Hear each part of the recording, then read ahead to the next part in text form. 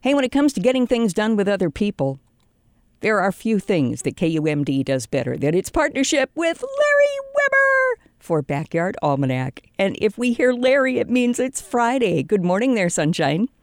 Yeah, good morning, good morning. Well, I think most people have discovered by this time that it is Friday. It's also the 1st of October, so welcome to the wonderful month of October. October is quite a month. And we're going to look back at last year's October for just a second, and that is it was really 2 months. It was quite a difference between the first half and the second half. The first half, we were quite warm. We hit 80 degrees on one day, and that was the 9th. It was record-setting day. The first half of October, it was a temperature way above normal, and then we stepped into the second half. The second half was way below normal. We got 12 inches of snow, which ranked October of 2020 as the second snowiest on record. And then because of the chill, we had the 5th coldest October on record. So we get to look forward to a changing month, but we'll see.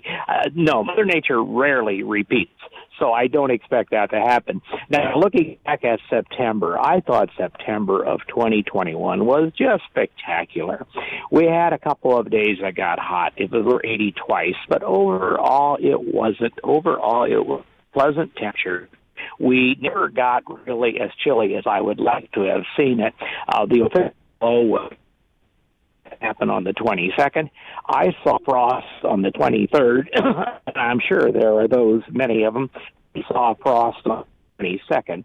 But other than that, it was just a pleasant month. Precipitation days, we did something different has been happening this year. We had a month that was a little of normal in precipitation. At the Weather Service, 3 point of rain. At my house, it was about 4.5. And so I was very glad to see that. That precipitation, I got above normal. The Weather Service has come out with a new map showing that the drought has been it has been changed a little bit. It is not as drastic in this area as it was before. However, other parts of the state and country continue to have quite a drought. October is an interesting month to get out and take a walk. The only word I can give is wow. Came back, a walk of myself. Wow, Larry, I'm going to interrupt you for just a minute. I'm sorry. You are starting to break up just a tiny bit. If you have a place that you know you can stand where you won't break up. You keep talking and you tell me if you hear me any better. All right, you sound a little better. You're not breaking up. So I apologize. It's just, that's my job is to interrupt you and say, we can't hear all the words. I was a teacher for many years, so I'm used to being interrupted. But what did you hear? Did you hear about my wow? Yes, we got the wow actually did come through, but now you can go ahead and if you don't move or breathe too much, I think we'll get to hear all the words now.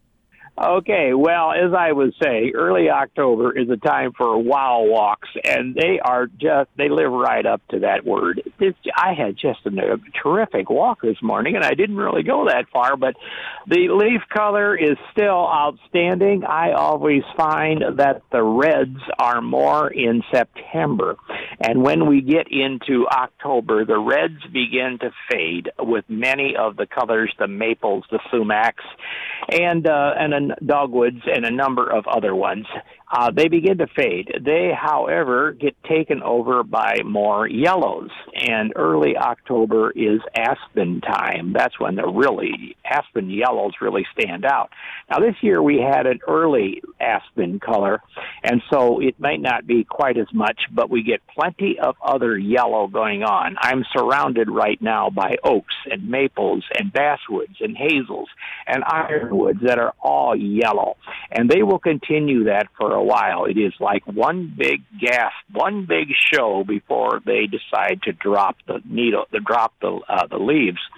Last year's leaf drop was about the middle of the month, and that's pretty typical. I have seen some years where the leaf drop, the massive amount of leaf drop, doesn't happen until almost the 20th. But last year it was more around the middle, and I would expect about the same this time around. In addition to the wow of the foliage, we are also getting some very good mushrooms still out in the woods. And I have said before, and I'll repeat it, except for maybe listening to KUMD, there is nothing more great right now than going out and taking a walk in the woods. It is just so wow, just so spectacular. And, of course, if you do a little bit of travel, you can extend that a little bit more because not all colors happen at the same place at the same time. There's also good migrants going over. Hawk Ridge in September had one big, well, it depends what you call a big day, but the biggest day was back on the 21st when they recorded over 15,000 raptors. Over 13,000 of those were broadwing hawks. The flight continues, and though the numbers are not as big as that, they are still quite good. We see sharp-shinned hawks and American kestrels, red-tail hawks, bald eagles. They're all seen in pretty good numbers. But during this past week, there was also things like golden eagle and goshawk and peregrine falcon that had been reported. So plenty of migrants still going on. Those who don't make it to Hawk Ridge, you can still have plenty of migrants. Canada geese are coming over constantly. During walk this morning, no less than 3 flocks came over, and of course when they come over they let us know. And then there's a huge flight of blue jays still going on. I have them every single day. But when it comes to early October, this is sparrow time. There may be no better time for the entire fall and maybe not even for the entire year to see a variety of sparrows than early October. The ones that spent the summer here are sometimes still lingering, and the ones that are further north are coming down, and the ones, some of them, which will spend the winter with us are starting to show up. So during my walks this week, I saw no less than 7 kinds of sparrows, and I really didn't go that far. So yes, they can be frustrating to many people. All sparrows look alike. They are all little brown birds. But if you have a pair of binoculars and some patience, you can see some differences in them, and they're quite interesting to take a look at. In addition to that, we are winding down almost completely with the fall wildflowers, but there are still a few kinds of asters. I had a walk this past week where I found 5 kinds of asters still in bloom. The most notable is the one called New England aster. It's a little bit of a misnomer because they live over much of the country. They're very tall, purple flower, and I saw yesterday, I was going through Jay Cook State Park, and I saw yesterday several of them still standing up real big in bloom. Another one that's blooming with it is called sneezeweed. Once again, a bit of a weird name, but sneezeweed gets its name supposedly from the fact that, some people, it will induce some people to sneeze, but it's a big yellow flower. It's a kind of sunflower, and they're still blooming as well right now. The insects have gone down a great deal. The only butterflies I saw this week were a couple that are hibernators of the tortoiseshell group.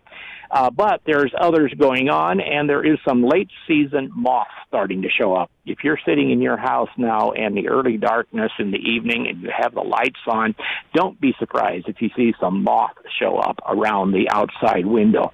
They will continue this pretty much through October. And then there are insects in the aquatics. Every evening lately, I have been going out to try to see if I can see the flight of the giant water bugs. It really is an interesting phenomenon that usually takes place, starts in late September, and will continue for a little longer. One of the biggest insects we have in the region, it is a true bug, live in aquatic world. We don't see them very much, even though they're up to close to 2 inches long and a wide body. Very powerful insect. They live in the water, but when the weather starts getting cooler and the days start getting shorter, they will often leave where they're living, taking flight to go to a bigger body of water where they'll spend the winter. And, of course, this flight is often interrupted by bats that come out at about that time. So it's an interesting show to watch. Well, I've been going out to try to see that lately, and I have seen some, but I've also seen a flight of ducks every evening. I call them ducks at dusk. And then there are the whirligig beetles. Whirligig beetles are another interesting aquatic insect. They live on the surface of the water, and they're there all summer. But we don't see them very often unless we disturb them, and then they go through this really gyrating kind of swimming. That's why they're called whirligig beetles. Well, as the weather gets cold, they don't die. They move to the shore to find a place to hibernate, and I've been watching those lately as well. And then, of course, with this dew and fog that we've been getting, yep, lots of spider webs are still showing up. Early October is not too late to see the spider webs. So I recommend getting out and taking a walk and just plain looking around. It is spectacular. Will we have a repeat as we did in October 2020? I don't think so. But whatever we got right now, it is certainly worth it. And did I say mushrooms? Yes, there are plenty of mushrooms out here. You know, one of the coolest mushrooms at this time is called the honey mushroom. And I saw a big growth of, it must have been 50 of them this morning on my walk. So, yeah, there's plenty going on. So, Lisa, I think it was worth the wait of 3 minutes and 43 seconds. And I'm so glad, Larry. Say, I got to ask you. You like to come up with, a little alliteration for each month, and I'm wondering if you have anything in mind for October. Oh, yeah, outstanding October. I try to have one that, like you say, alliteration. It's awesome August, spectacular September, and outstanding October. And see, here I was leaning toward Obstreperous. Well, that's a good one, too. I like yours better, Larry. Outstanding, I like it because that's what it is. It's just beyond. You can come up with a word that has a definition of beyond normal, a wow word. Go ahead and put it in. All right. Sounds like a plan. Larry, thanks so much. We'll talk again next week. Larry Weber, our host for Backyard Almanac, a regular feature of Fridays right here on Northland Morning. The music of Randall Bramblett now on 103.3 KUMD.